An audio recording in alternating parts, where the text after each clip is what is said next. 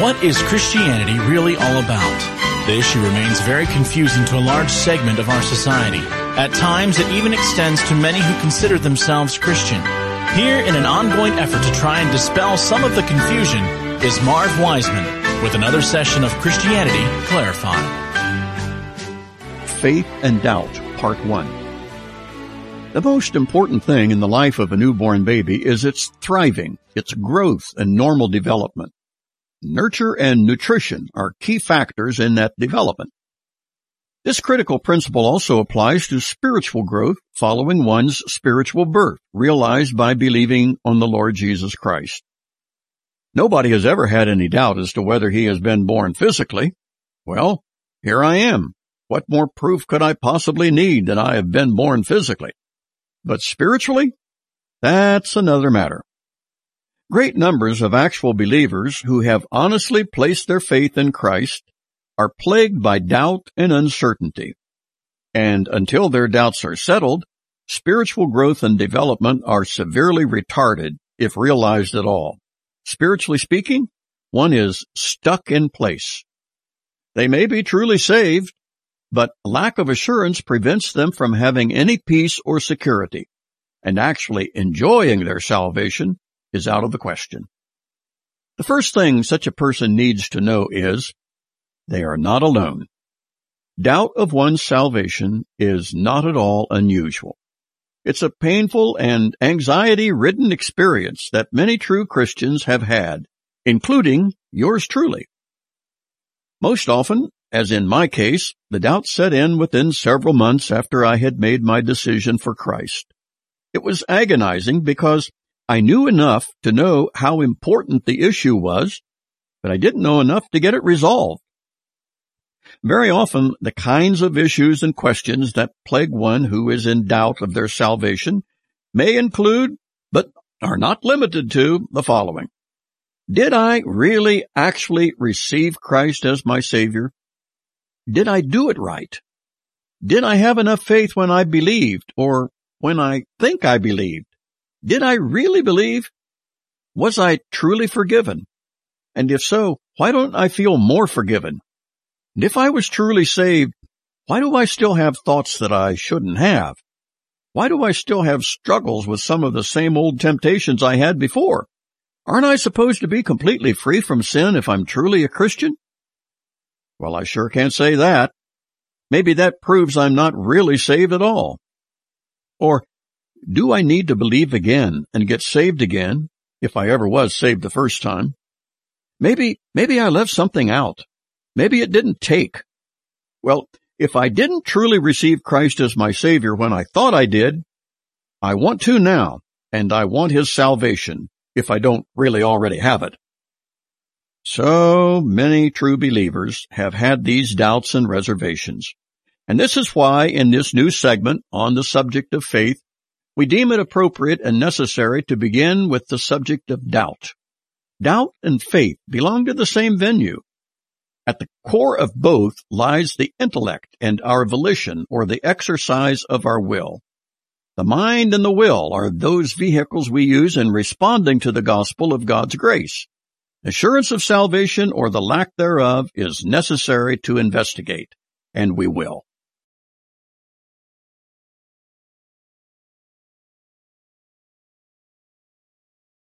Faith and Doubt, Part 2. There are at least 3 things a believer should know about faith and doubt, especially about doubt. Number 1, doubt is normal. Many true believers have undergone some period in which they doubted whether they are truly saved. Number 2, doubt is not sinful, and there is no reason to beat yourself up over your doubting.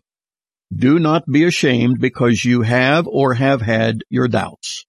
Number 3, doubts become a plus, a positive benefit, when once you have worked through them to arrive at settled resolutions. Doubts are the bumps on which you climb. And when doubts have been resolved, they provide valuable progress in spiritual growth. Resolved doubts will increase your understanding and appreciation for the faith you have in the person of Christ and all He has made available to you. God is not angry with you because of your doubting. Faith, true faith, must contain room for doubt, or faith cannot exist. This is because faith, by its very nature, is not a fulfilled reality. It is only potential, a promise of fulfillment, but not fulfillment in itself. It is true that promises God has made are as good as fulfilled because of the power and integrity of the one who promised. But their yet being unfulfilled does leave room for doubt that they will. How can we possibly doubt God? Very easily. Why? Because we are human. Weakness and doubt are built into our fallen psyche. Abraham, the only man ever to be called the friend of God, suffered doubts, lapses in his faith, and this man had spoken face to face with God himself. John the Baptizer, who formerly introduced Jesus Christ to the nation of Israel in John chapter 1, later doubted whether Jesus really was the one. And the whole world, of course, is familiar with the most famous doubter of them all, named Thomas. Were these people true believers? Of course they were. Then how could they have had such terrible lapses in their faith? How could these supposed stalwarts of the faith actually not be very stalwart at all? Well, it's because they were just like us, human, flawed, and functioning with a limited perspective, just as we do. Doubting our salvation, including periodic doubts of whether God even exists, are usually brought about by negative or adverse circumstances that appear contradictory to what a true believer should have to contend with. And who doesn't have negative events enter their life from time to time? When they do, we may chide ourselves for having no faith at all, or at least not enough faith. After all, we reason, someone who is supposed to be connected to God shouldn't have to experience these things, or should have the faith to triumph over them, if not avoid them altogether. But it's apparent that I don't. It looks like my faith is either not there at all or woefully weak, whichever. Stay with us.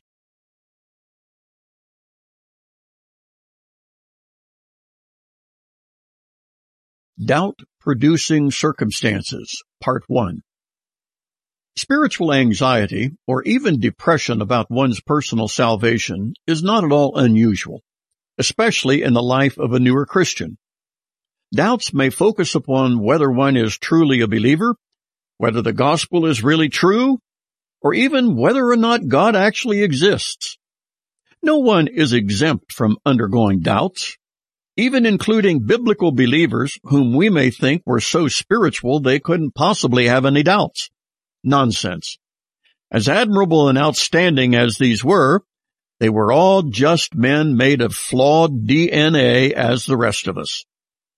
When difficult circumstances arrived in their life, the natural response was to question their connection with God. Was there really a connection? And if there is, then where is God now that I need Him? Does He know what's going on in my life? Does He even care? And if He does, can He do anything about it? And if He can, why doesn't He? There are very few of us who have been believers for even a short time who can't identify with some of these thoughts. Negative, hurtful circumstances can easily lead us into doubt. How could Abraham, the only man God ever designated as His friend, possibly doubt what God promised him? But he did. How could someone converse with the living God face to face and ever doubt Him? But he did. How could he? Simple. It may well have been years later played out something like this, saying to himself, was that for real? Did I actually talk with God Himself? Or did I just imagine it? Was I dreaming? How can I be sure? And if it was all real, then where is God now? Right now, because of my circumstances, I really need some assurance that God is real and on the job. So where are you? No answer. How then can Abraham not doubt? Abraham's circumstances were surely negative. He and Sarah had no child, not even one. Yet God told him he would make him the father of a multitude. A multitude? But month after month, year after year, and not even once did Sarah even think she was pregnant. God had promised them a child years earlier, and every passing year lessened that likelihood more and more. Did Abraham doubt? Of course he did. The passages that speak of Abraham's faith and not doubting were only after repeated assurances from God. Read Genesis 12 through 21 for the full picture. It ought to be greatly encouraging to us all that while we may doubt what God has said because of our negative circumstances that tend to negate it, nonetheless, God is faithful and He will perform all He has promised, regardless of our doubts and fears. God wants to be honored by our getting to the place where we doubt our doubts and believe our beliefs. More than all else, God wants to be believed. Doubts resolved will get us there.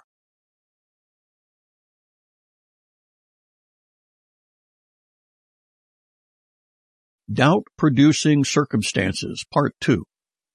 It was an amazing scene to behold. Picture it, if you will. Hundreds of people lining both banks of the Jordan River. Spiritual electricity in the air. John the Baptizer was on the job, preaching as he was prophesied to do hundreds of years earlier by the prophet Malachi. The kingdom of heaven is at hand. And baptizing in the Jordan multitudes of Jews who identified with John's message, the fulfillment of which the nation of Israel had waited 4,000 years. 4,000 years, can you believe it? And it now comes down to this scene. And the one who is to make it all happen is coming down the road to meet John. It's Jesus of Nazareth, whom John identifies as the Lamb of God who should take away the sin of the world. John's mother, Elizabeth, and Jesus' mother, Mary, were first cousins. John and Jesus were second cousins. And John thought, no doubt about it, Jesus is the Messiah, the long-awaited one who will bring God's kingdom to this old, weary, unjust, and sinful world. In fact, John even said, the reason I am baptizing is to introduce Jesus to the nation of Israel and tell them He is their long-awaited Messiah. That's in John's Gospel, chapter 1. Now, let's fast forward and go from John's positive circumstance at the Jordan River to his negative circumstance in the prison of Herod the king. What is the one who introduced Jesus and proclaimed Him to be the Messiah doing in prison? That's what John was wondering. What else was he thinking? He was having his doubts. Negative circumstances do tend to produce doubt, you know.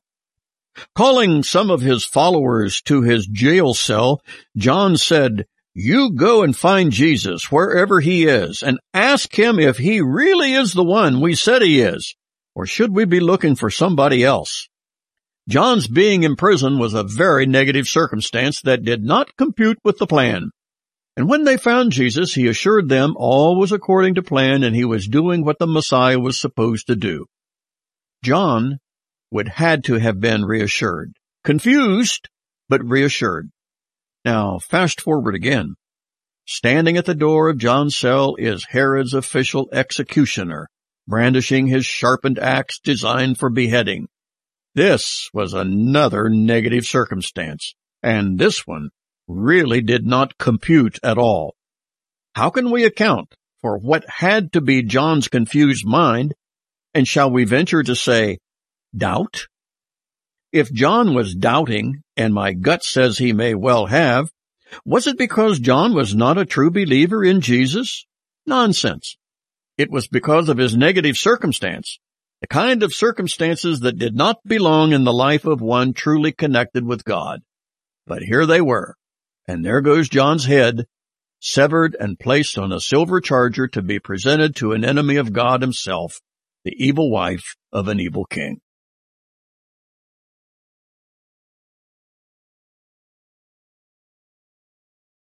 Doubt-producing circumstances, Part 3.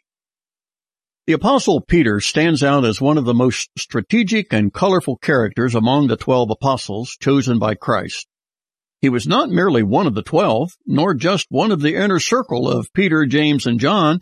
He was clearly the premier of the three.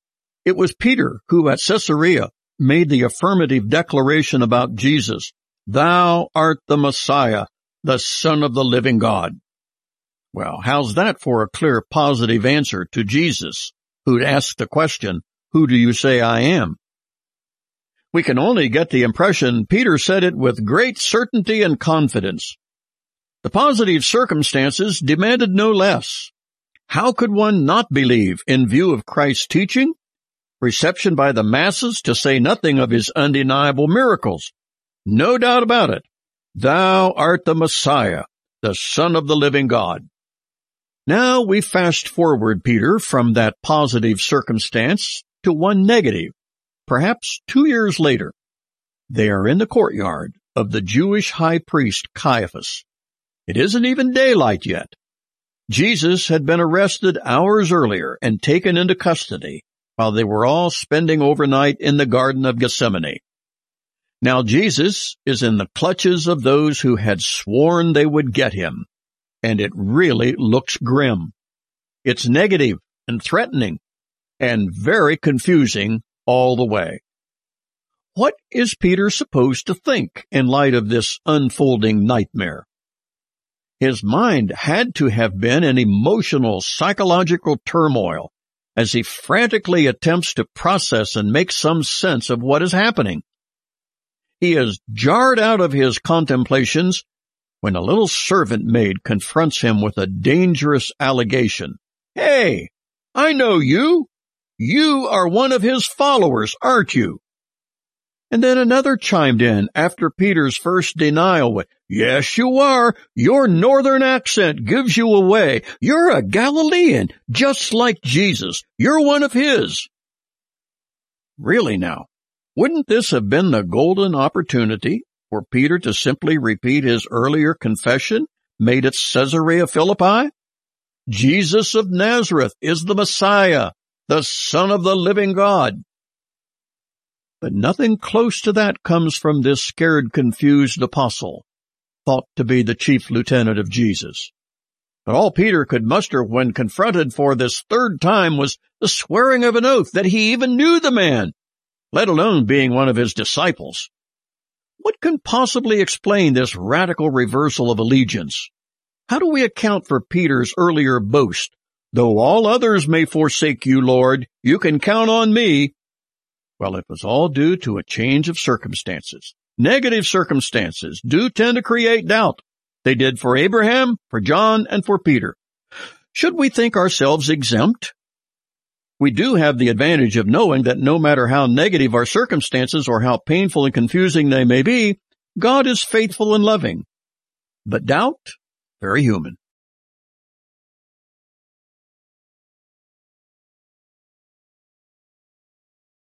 Doubt-producing circumstances, Part 4. If negative and painful circumstances can produce doubt in the life of a believer, and we are satisfied that they can, and often do, then who in all of history might have had more reason for understandable doubt than Job? Job was a man who was a paragon of virtue and piety. Spiritually speaking, one could only conclude that Job really had it all together. His acknowledgement and worship and devotion to God must have been known to all far and wide. And Job enjoyed a great family, great possessions, great health, and just great everything. Life was good, really good. And Job also knew who was responsible for his good life. It was none other than the God of heaven himself. And then, the bottom fell out of everything. Why? What happened? This all-benevolent God made some kind of a deal with his arch-enemy, Satan himself. Satan told God that the only reason Job worshipped him was because God had blessed him with everything he could possibly want. Why wouldn't he worship you? But if you took from Job everything you have given him, he'll curse you to your face. This is in Job chapter 1.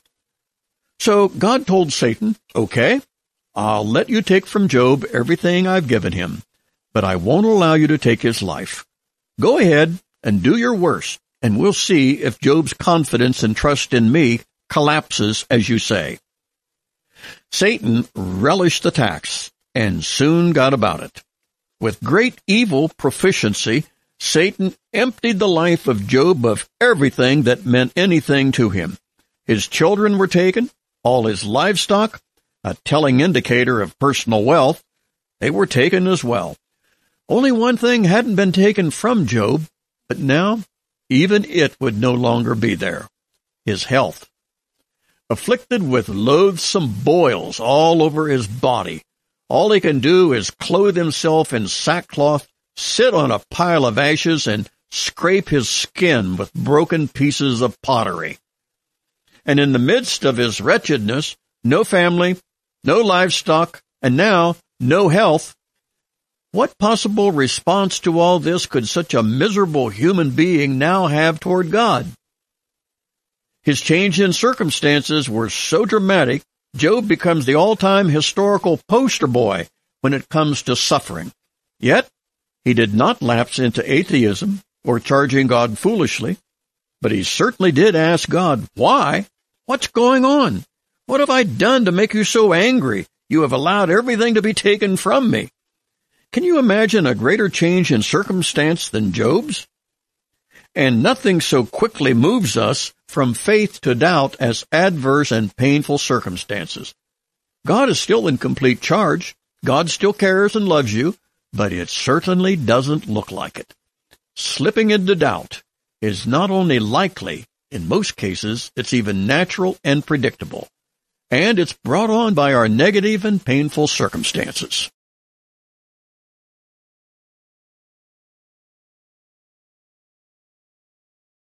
Moving from Doubt to Faith, Part 1. Since we are only human, we can only see as we do, and that's with a very limited perspective. This limitation extends to our interpretation of what may be hard, negative circumstances we are experiencing. So what else can we do but doubt? How can we not doubt the love and care of God when we are going through some excruciating experience that feels like it's ripping our heart out?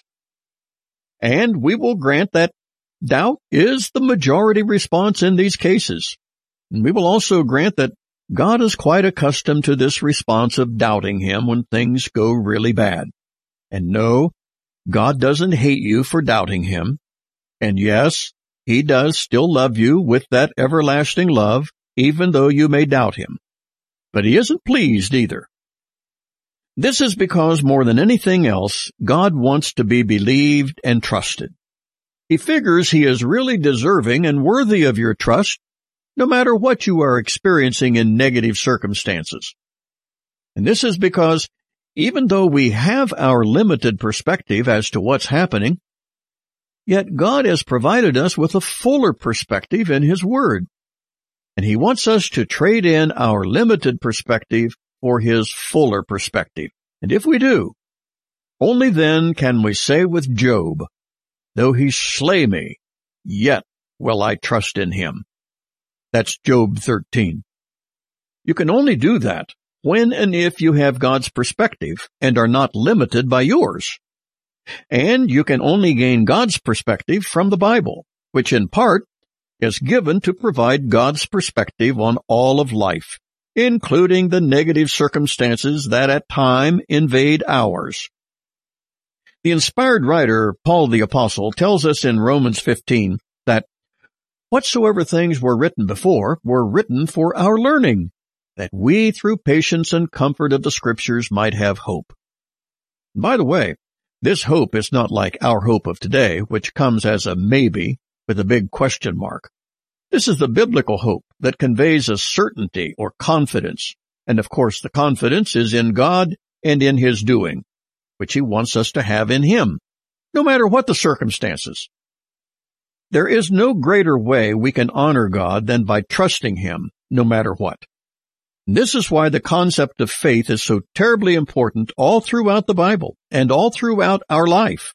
even when those negative and painful circumstances come, our motto should be as Job's, "Though he slay me, yet will I trust in him." We cannot and will not be able to do this apart from gaining God's perspective on all these important issues as He reveals it in His Word, the Bible. It is information not revealed through any other medium, and it always comes down to the issue of authority. What or whom do we accept as ours? If we are that authority, we can only wallow in the doubts we have and remain devoid of the peace and comfort we could have from trusting in Him with His perspective.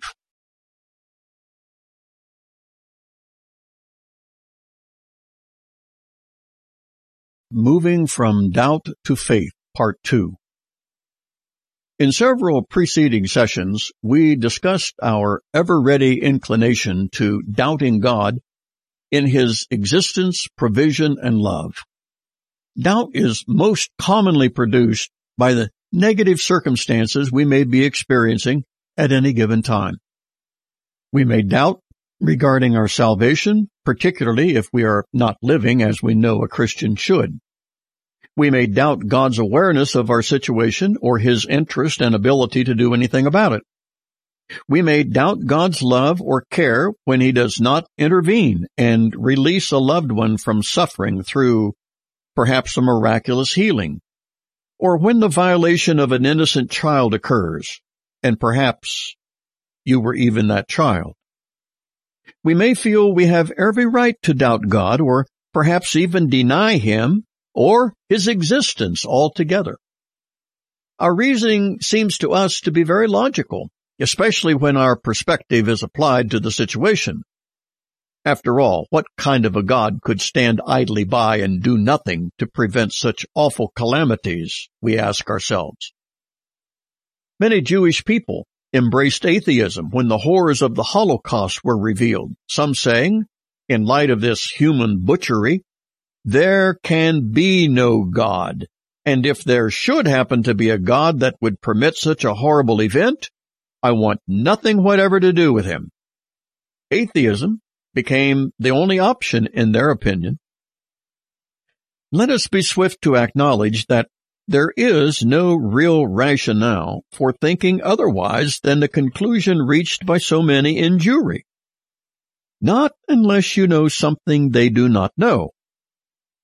Their own scriptures, the Old Testament, contains the same information about Job as does the Christian Bible.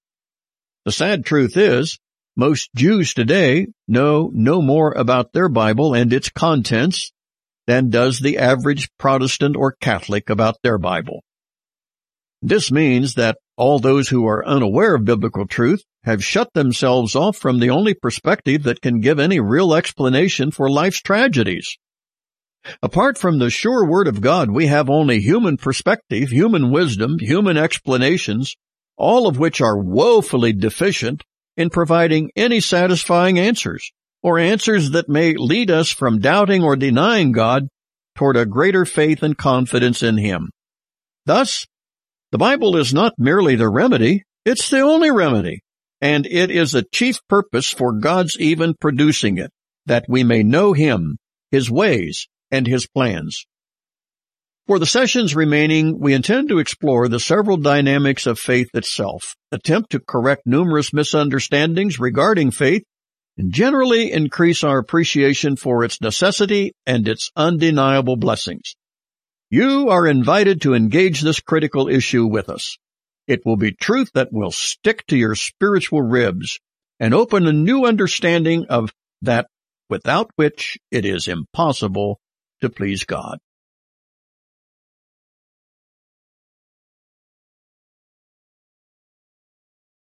Defining Faith, Part 1.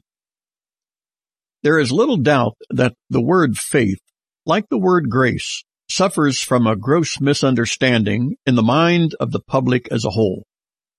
People assign a vagueness and mystery to grace and faith that the Bible knows not of. While it is true, the depths of meaning for these words has never been plumbed by mortal man, Still, the Bible gives wonderfully clear-cut definitions of both words and how each is employed in hundreds of texts throughout both Testaments. We will let the Scriptures tell us much about the word faith. It's a God-given term that deserves so much more than the usual mystery and vagueness often assigned to it. Besides the public at large misunderstanding faith and its implications, there is a fair amount of confusion about faith even among believers who have been justified by it. Whether Christianity Clarified succeeds in actually clarifying faith, we will make a good faith effort to do so. No pun intended. Although we will consider several examples of faith in the Old Testament, we begin our consideration with the New, because most are more familiar with its usage and examples than they are of the Old. The main words for the word faith in the New is, of course, from the original Greek, the language in which the New Testament was written. The noun form of the word faith is pistis, P-I-S-T-I-S in English, and it refers to the faith, as in Jude's epistle, when he said, the faith once for all delivered to the saints. And here, faith is articulated. It contains the definite article that is rendered the faith. Here, it is a noun. In many cases, it is also used in the verb form as an action word, but it isn't rendered in the English by the word faithed or faithing. It would sound strange to say, they faithed the Lord Jesus Christ, or they were faithing in Christ as their Savior. So here, pistuo, P-I-S-T-E-U-O, in the English, is the verb form, and it is translated in the English with, they believed in the Lord Jesus Christ, or they were believing in Christ as their Savior. The noun form from the Greek word pistis and the verb form of pistuo came from the same root word in the Greek. So, whenever the text speaks of faith as a noun, as in the faith once delivered, the word faith in English is used. But when the text speaks of faith as an action word, it's translated believe. The difference is between something you have, as in the use of faith, and something you do, as in the use of believe. The number of times each is used in the Bible is proof of their importance. Things the Spirit of God deemed most important as He inspired biblical writers to use them are the words that are found in great abundance. Faith and belief are near the top of the list, and you will soon see why.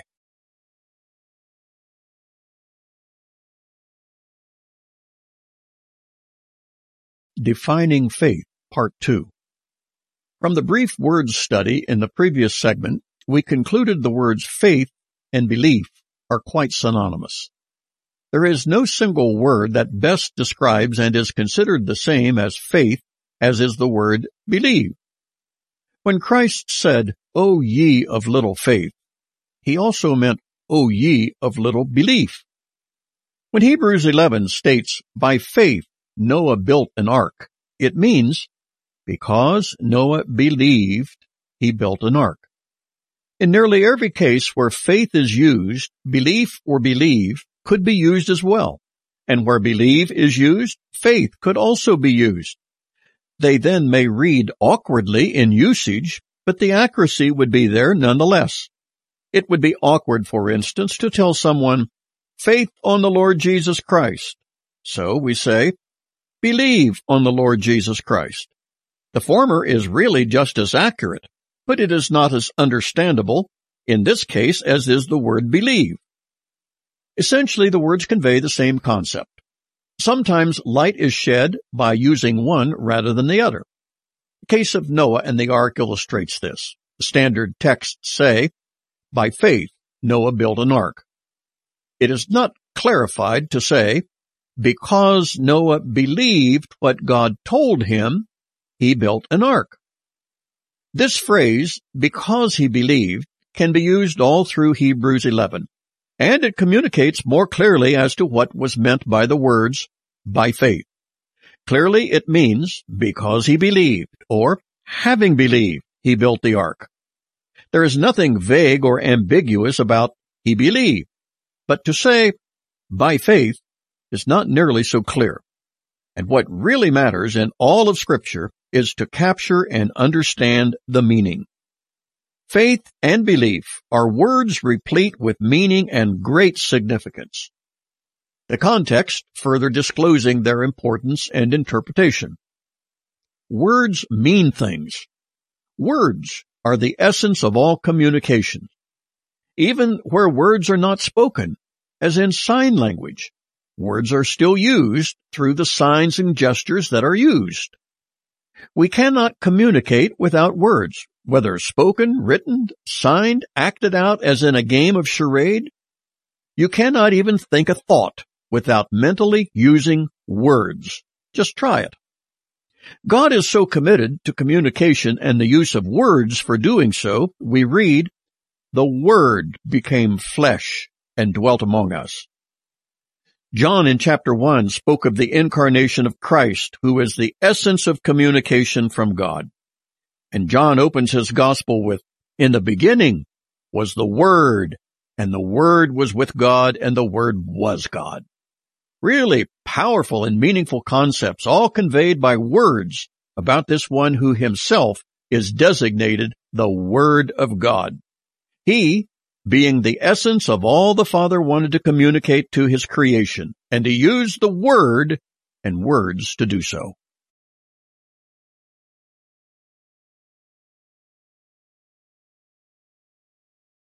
Why faith is so critical, Part 1. Why do Christians in particular talk so much about faith? What's the really big deal about faith? What it is? Who has it? And who doesn't? Good questions, all. Adding to the confusion is the fact that the word faith is often bandied about with the assumption everybody knows what faith is and why it's so important. And add to that the irony that many times people using the term scarcely know themselves what is truly involved with the word faith. They have picked it up from others who often use it along with an expression of some religious belief. Little wonder it's often perceived as a vague, mysterious term that is hardly ever nailed down. Christianity Clarified will attempt to nail it down in its several usages, and you will discover a new appreciation of the word faith, even as we gained a better comprehension of the word grace. So, what is the big deal behind the word faith? We know it really is a big deal because Hebrews 11 tells us, without faith, it is impossible to please God. We cannot think of anything that could make it a bigger deal than the need to have faith or be unable to please God. Do we know of anyone more deserving or demanding, and rightly so, of being pleased than the Creator and Sustainer of the universe? We think not. So here for your consideration is the principal reason or rationale for the necessity of faith. It's because faith is God's operating system that was implemented when our first parents, Adam and Eve, were brought into existence. Faith in God involves not only a belief in the person of God, that is, in His character and integrity, but it also means believing whatever God says. His word is tied to His character and integrity. And when Eve believed the serpent, she simultaneously disbelieved God and what He had said. Her sin, and Adam's after her, involved their unbelief in the word that God had spoken, and their belief or acceptance of the word from a lesser authority, namely Satan himself. Nothing has changed. Many people of today are ever more eager and willing to believe a multitude of lesser authorities than they are to believe the God of creation, especially if these lesser authorities are dubbed to be experts. Faith, or belief, is that system of operation God has put in place for human functioning. Computer users can think of their own mind corresponding to the hard drive and faith being a software program. Of course, that's a poor analogy, but perhaps one can get a general idea of how faith and the human mind and volition work together. After all, faith involves the exercise of human volition. We believe with our will, or we refuse to believe with our will. Faith is therefore well within the purview of us humans. You may be sure God would not require faith if we were not able to exercise faith.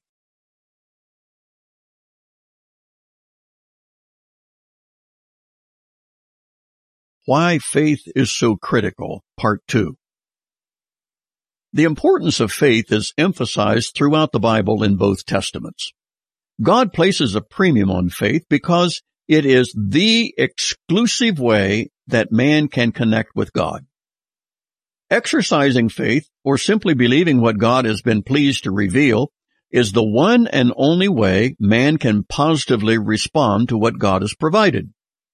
And we do so by believing, accepting, embracing what God has said. Such faith is a non-meritorious expression of confidence and trust that delights and pleases the heart of God. Refusing to believe is insulting to His very character and integrity. Some, even today, charge God with not sufficiently disclosing Himself in such a way that all men would know for certain, with no doubt, that He existed. Their thinking is that were God to do so, then everyone would believe. But were He to do that, then the entire principle of faith would be done away. Proof positive requires no faith, as the reality of proof provides a certainty where faith is not needed. And the time is coming when this kind of full revelation by God will be given, and faith will cease to exist. 1 Corinthians 13 reveals that of the three virtues, faith, hope, and love, both faith and hope will have realized all fulfillment, and only love will remain into the future state. But for now, and ever since the fall in Genesis, faith is the operating plan for all of mankind in all ages following that fall. A compelling example of how God regards man's faith is found in the Genesis account regarding Abraham. Of him it is said, Abraham believed God, and it was counted to him for righteousness. Did you get that? God actually accepted Abraham's believing Him in place or in lieu of righteousness. The Apostle Paul uses Abraham's experience to prove that justification was not a new thing that he, Paul, was preaching, as some of his opposing fellow Jews claimed. It's found in Romans 4, where the apostle states that Abraham was declared to be righteous simply because he believed God. Was Abraham's faith perfect? By no means. Lapses of his faith are also recorded in Genesis. And even though Abraham's faith was not perfect, the declaration of his justification by God was perfect. This is reflected in his justification purely on the basis of faith. Faith that leaves no possibility of doubt is not faith. And the proof positive is what will be realized with God's full disclosure. Faith will then be an outmoded concept because the fulfillment and finality of all God promised will be realized. That will be by sight. But now, we walk by faith, not by sight, as stated in 2 Corinthians 13.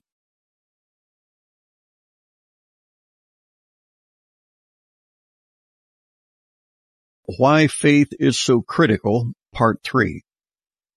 It is imperative that we humans have an understanding of the subject of faith and its necessity.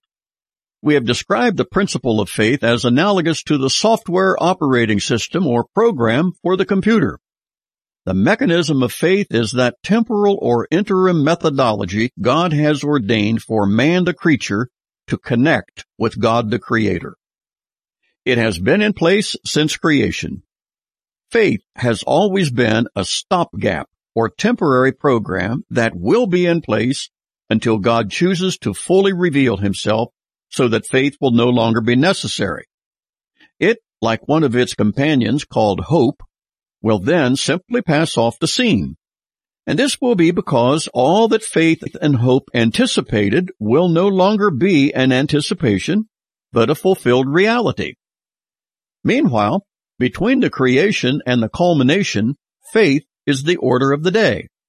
It is faith that constitutes God's operating system. And while grace, according to Ephesians 2:8, is the basis for salvation, faith is the vehicle of travel by which God's grace comes to us. By grace, through faith, is the formula. Grace is God's part, faith is our part. In these two, we find a remarkable divine-human pairing or partnering. All the effort on God's part involved the unimaginable sacrificial death of a member of deity in the person of Christ. All the effort on our part involved the admission of and repentance of our sin and the simple faith or belief in the person of our substitute. We have described this transaction as God's providing the most difficult thing He could do in order to require from us the least difficult thing we could do. And God's most difficult and important thing He could do required the provision of His own dear Son as our substitute. The least difficult thing we could do was simply to respond what He provided with our simple belief or faith. Is not this a most extreme and incredible example of the grace of God ever to occur? We cannot imagine anything coming close to exceeding this. This is why faith is so critical. It represents the very least we can do, simply believe God. Yet, as remarkable as this entire grace provision is, many still have the audacity to fault God for doing the most He could do while requiring from us only the least we could do. This is the most gracious gesture of the Almighty, both in accomplishing the maximum of Himself while requiring from us the minimum. This is all involved in the question as to why faith is so critical. Either part of the formula, consisting of God's provision and man's response with simple faith, just believing, and why He did it, it all makes both grace and faith key components. Because without grace, there is no basis for requiring faith, and without faith, there is no answer to grace.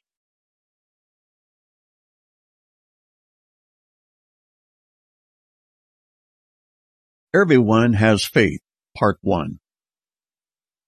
Faith is another term hard to separate from the religious sphere, simply because that is how it is most often used. Over time, usage tends to define the meaning of a word more than its original meaning. Faith is another of those words, like gospel and apostle, that were not originally used or coined for people in the Bible. These were terms that were well in place with everyday usage before people of the New Testament ever arrived on the scene. As the words like gospel, apostle, disciple, faith, and many others began to be applied more and more to biblical persons and situations, their usage over time became automatically assigned to the religious scene, and this includes the word faith. Understanding the original meaning of the word faith will lead to some startling conclusions. For instance, did you know everyone has faith? Did you know that even an atheist has faith, despite his denial of it? Faith means belief, trust, confidence, reliance, dependence. Not only that, but faith is an inevitable mechanism employed by everybody day in and day out. We all exercise faith constantly without even realizing it, and we do so in a way that has nothing to do with religion of any kind. Everybody, no matter who they are or what beliefs they profess, including so-called non-belief, uses the same mental mechanism. Shocking as it sounds, the atheist believes in the very same way as the Christian. Notice we said the atheist believes in the same way, not that the atheist believes the same thing.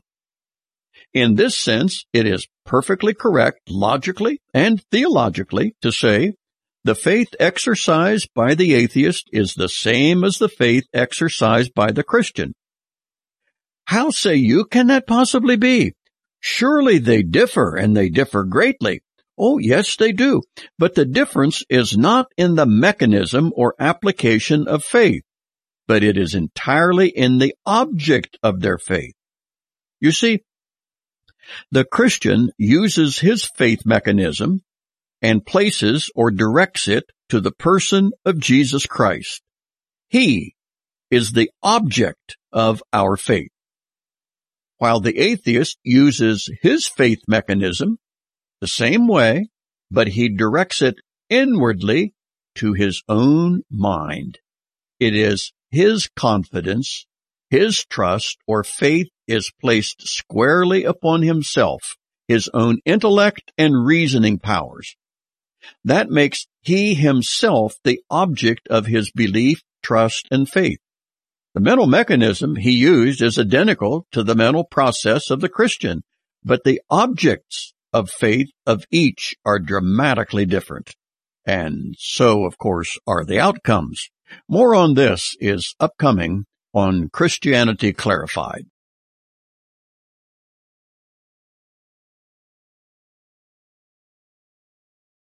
Everyone has faith, Part 2. We have undertaken a basic but little understood meaning of the word faith. This definition really needs to be in place before we can pursue faith in its many and utterly beautiful applications in the Bible. In our previous segment, we explained the universality and commonality of faith among all peoples everywhere. If one is a Buddhist, for instance, their faith is in the teachings of Buddha. If Islam, their faith is in Allah, and so on. For the Christian, his faith or trust is in the person of Jesus Christ. The commonality among all these is in the exercising of their faith or belief that was accomplished in the same way by all of them. All persons everywhere have data available to them through their sensory perception, and they all hear information, see evidence, and possess reasoning and processing powers for that information. After mentally evaluating the information, they reach a conclusion that may be right or wrong, but everyone reaches a conclusion. And even if the conclusion is that there is no conclusion worthy of placing one's faith in, the one so concluding that has just placed his confidence in that conclusion. So his confidence is in himself. All go through the same mental process. What makes the difference? It has a lot to do with the information one has received so he can submit it to the process. Information then becomes very critical, which is, of course, why getting out the gospel is paramount. People cannot process information they have not received. Missionaries and gospel preachers are simply dispensers of information. If people get false information and process it, they will reach a wrong conclusion and may place their faith in a wrong idea or person. There would be nothing wrong with their faith, but if the person or teaching is unworthy of their faith, they are then led astray. Our contention is that in being provided the information about the gospel, processing it, and reaching a conclusion that is true, one may then place faith, trust, or reliance in the person of Jesus Christ. Thus, it would be correct, at least in this sense, to say all exercises of faith are valid in that there is nothing wrong about the process, but that there may be conclusions that one's belief led to that are not valid or worthy of one's faith. Again, this makes the information for processing very critical. Romans 10 states, "How shall they call upon him in whom they have not believed? And how shall they believe in him whom they have not heard? And how shall they hear without a preacher? And what does the preacher do? He provides information for the hearer to process, to reach a conclusion, and place his faith in the Lord Jesus Christ. All faith works the same way in the process. It's the conclusion and object of faith that differs."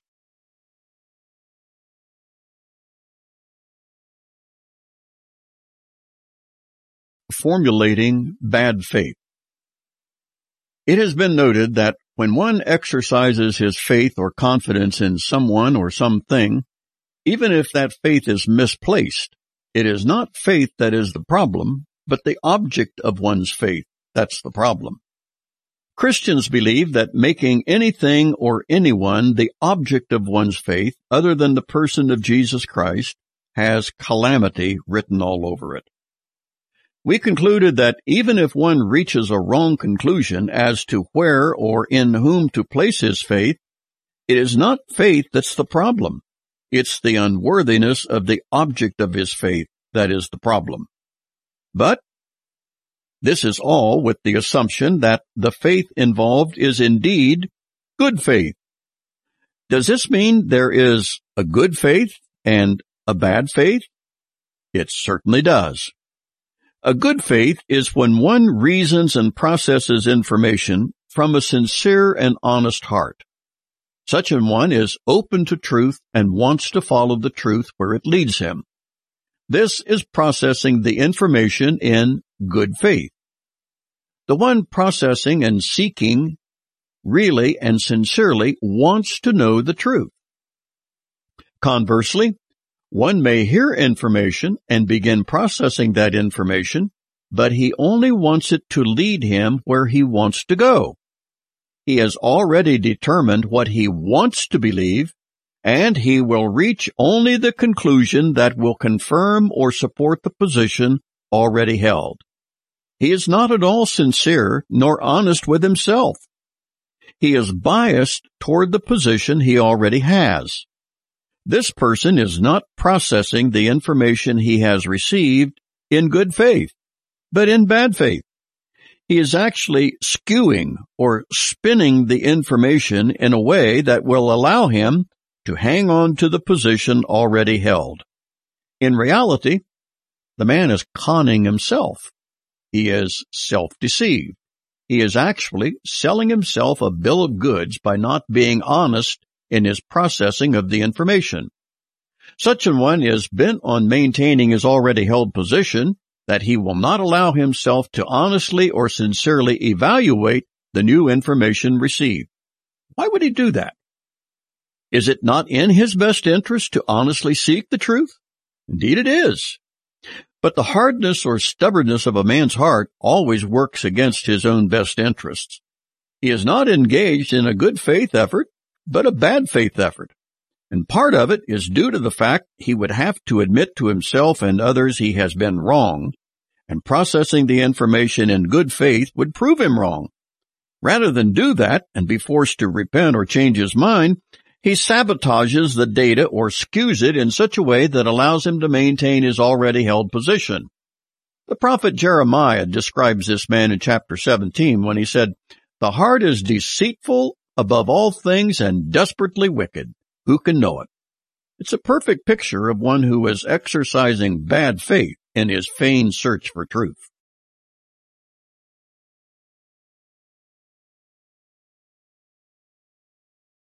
What faith does. Hebrews 1:1 is often quoted as a definition of faith, but in reality it is not so much a definition as it is a declaration of what faith does.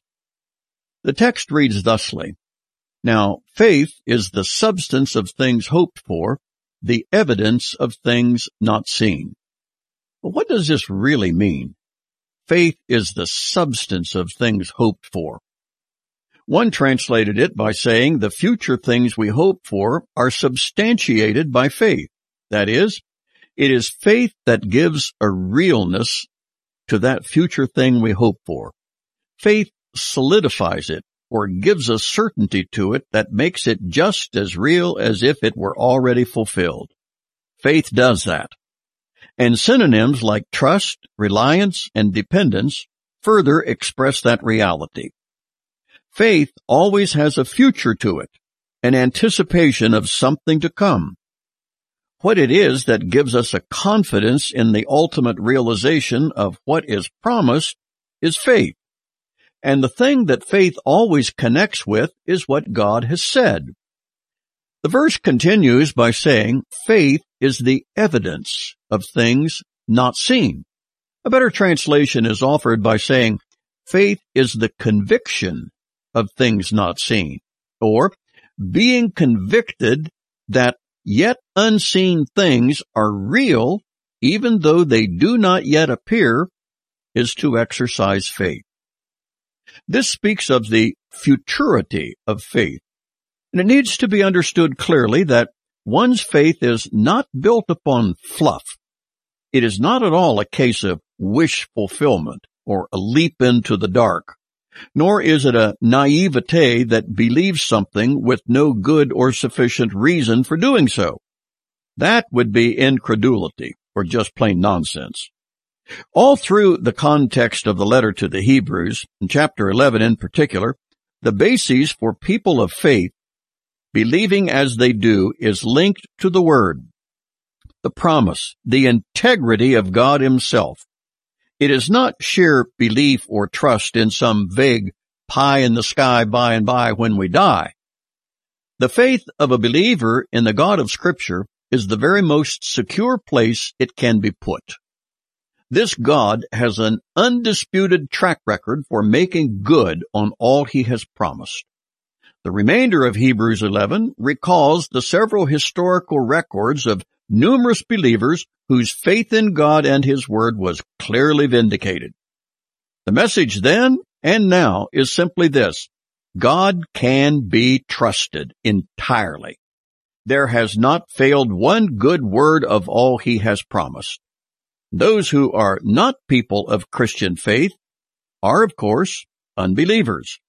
Their problem is the age-old issue of not recognizing the divine authority vested in the Word of God.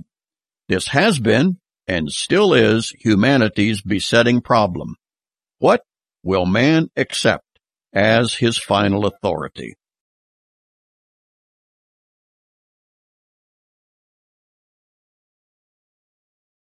Faith is commanded by God.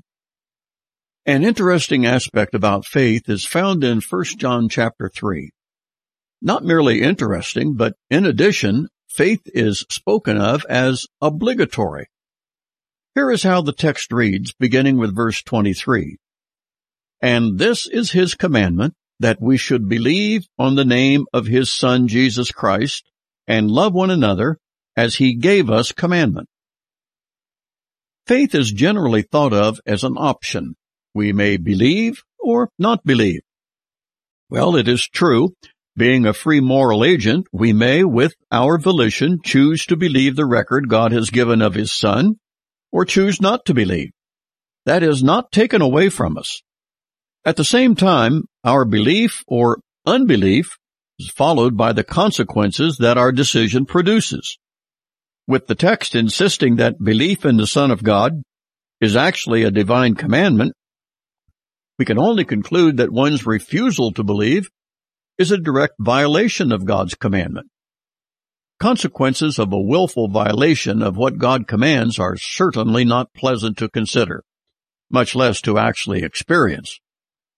Some might ask, how can God command men to believe when His existence and His plan are not conclusively revealed? But if they were, there would be no need for faith at all in the light of an obvious reality. So, what God has done, and we believe the only way He could command belief, is to make certain that the evidence men require before believing is adequate. While it is true, we do not have all the evidence we might want, we do have evidence of sufficient quantity that unbelief is inexcusable. Therefore, unbelief is unjustifiable and stands in violation of what God commands. The Apostle Paul in Romans 1 confirms this in declaring that man is without excuse for his rejection of the one true God. To be without excuse so that one is culpable and accountable is tantamount to his being in violation of God's commandment. God does not give suggestions. He gives commands. His commands are not grievous nor unreasonable. Compliance with God's commands is well within the ability of man to fulfill. If not, God could clearly be charged as an unreasonable and demanding deity, a cosmic kind of bully who makes demands that men believe something devoid of sufficient evidence, and then holds them accountable for not doing so.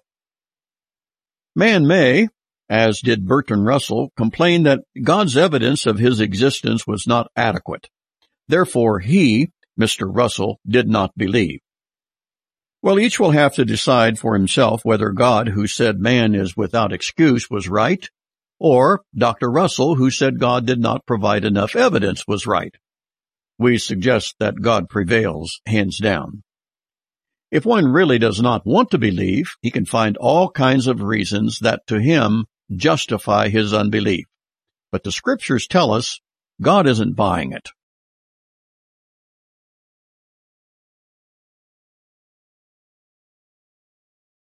Faith replaces disobedience with obedience, Part 1. A very telling statement of purpose is given by the Apostle Paul as to why it was God encountered him on the Damascus Road and called him to be an apostle. He gives us the divine rationale for his very existence at both the opening in chapter 1 and the conclusion to his letter in chapter 16, addressed to the church at Rome. Please listen to what the inspired apostle recorded at the outset. We have received grace and apostleship for obedience to the faith among all nations. This strongly implies they were already in disobedience, and Paul's commission was to proclaim the gospel, which upon their believing would move them from disobedience to obedience. This, says Paul, was the very reason God confronted him on the Damascus Road and appointed him to be the apostle to the Gentiles, or to the non-Jewish population. Years later, after his Damascus Road experience, Paul has opportunity to recount the whole story as a Roman prisoner before King Agrippa in Acts chapter 28. And as regards the issue of faith turning disobedience into obedience, Paul tells Agrippa that immediately after seeing his vision and hearing the commands of the risen Jesus Christ, he, that is Paul, was not disobedient to the heavenly vision, but on the contrary, he began his new life of obedience. Obedience to the very one to whom before he was disobedient. And now, with faith in Jesus Christ, his hostile disobedience has turned into a loving and full obedience. He tells us how he kept declaring to those in Damascus and also at Jerusalem and Judea, even to the Gentiles, that they should repent and turn to God. Their repentance would have to include an acknowledgement of both Jews and Gentiles that, as regards the person of Jesus Christ, they had him all wrong, even as Saul of Tarsus also did. And what Saul of Tarsus, who became Paul the Apostle, had to do was change his mind, because the evidence certainly demanded it. He did that, placing his faith in Jesus as the Messiah of Israel and Savior of the world, the very one he previously persecuted. What could possibly bring about such an unimaginable reversal in the heart and mind of Saul of Tarsus? Now he is preaching, "I determined to know nothing among you except Jesus Christ and him crucified." Now, as Paul the Apostle, he glories and boasts in the cross of Jesus Christ and what it means to all. Now he is saying he is not ashamed of the gospel of Christ, for it is the power of God through faith unto salvation. Did you get that? Through faith. Absolutely nothing else could account for such a radical reversal, and not merely a reversal for the immediate, but into a lifelong commitment of spending and being spent for the proclamation of this gospel. Faith does that.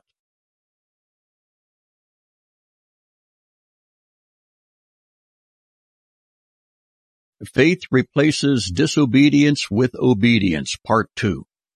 There's no doubt about it. It has been vividly demonstrated in every generation since the creation of our first parents. Disobedience toward God results in disaster for man. Always has, always will. The reason God requires man's obedience is because it not only honors God, but is also in the best interest of man. But because of man's warped intellect as a result of the fall, he just doesn't want to believe that, despite thousands of years of history repeatedly proving it. Fallen mankind, which pertains to us all, is self-centered, self-seeking, and self-serving. And this is the recipe for discord in marriages and families, neighborhoods and workplaces, and even between nations. Self-centeredness, being our natural focus, results in these predictable, even inevitable conflicts and confusion.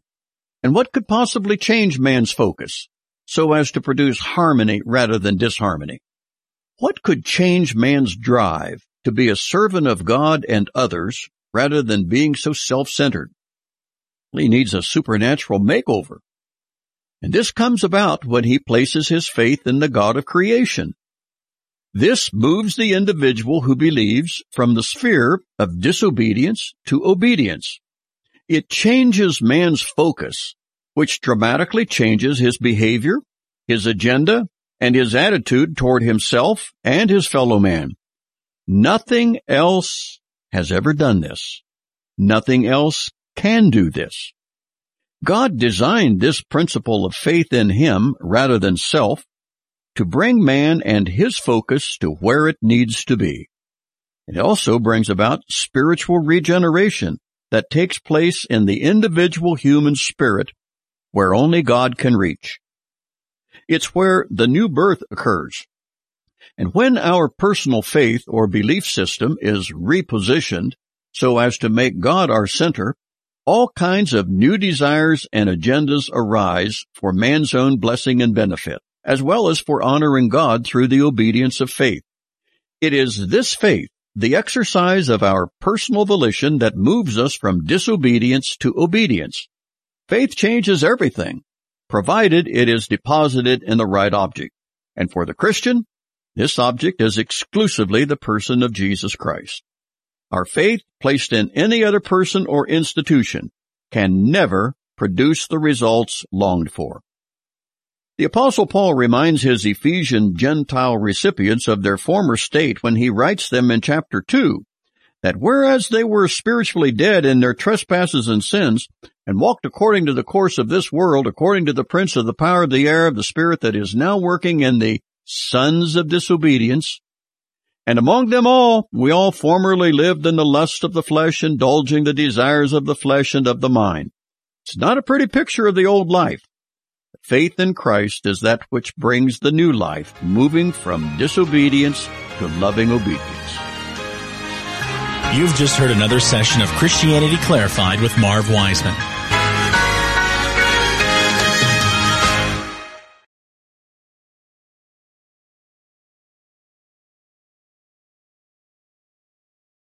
Preview of CD Volume 17 upcoming.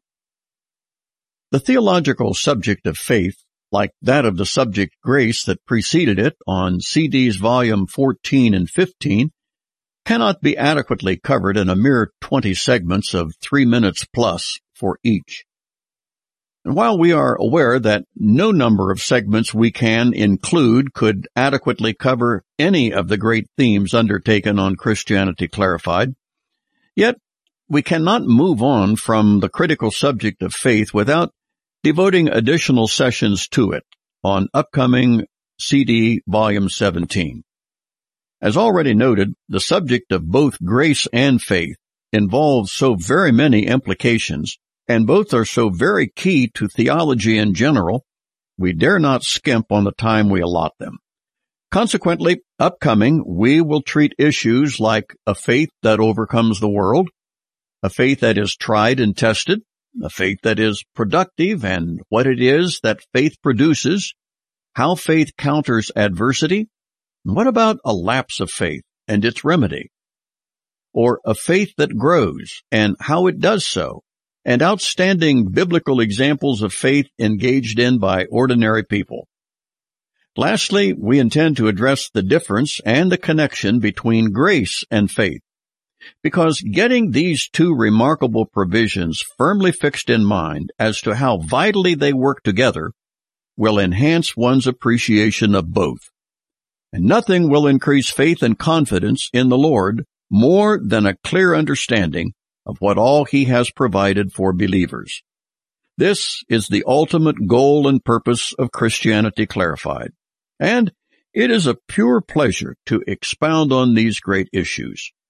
Your participation in listening and aiding in the free distribution of all of the CDs comprising Christianity Clarified is appreciated more than we can say. This is Pastor Marv Wiseman saying, thank you so very much from the bottom of my heart.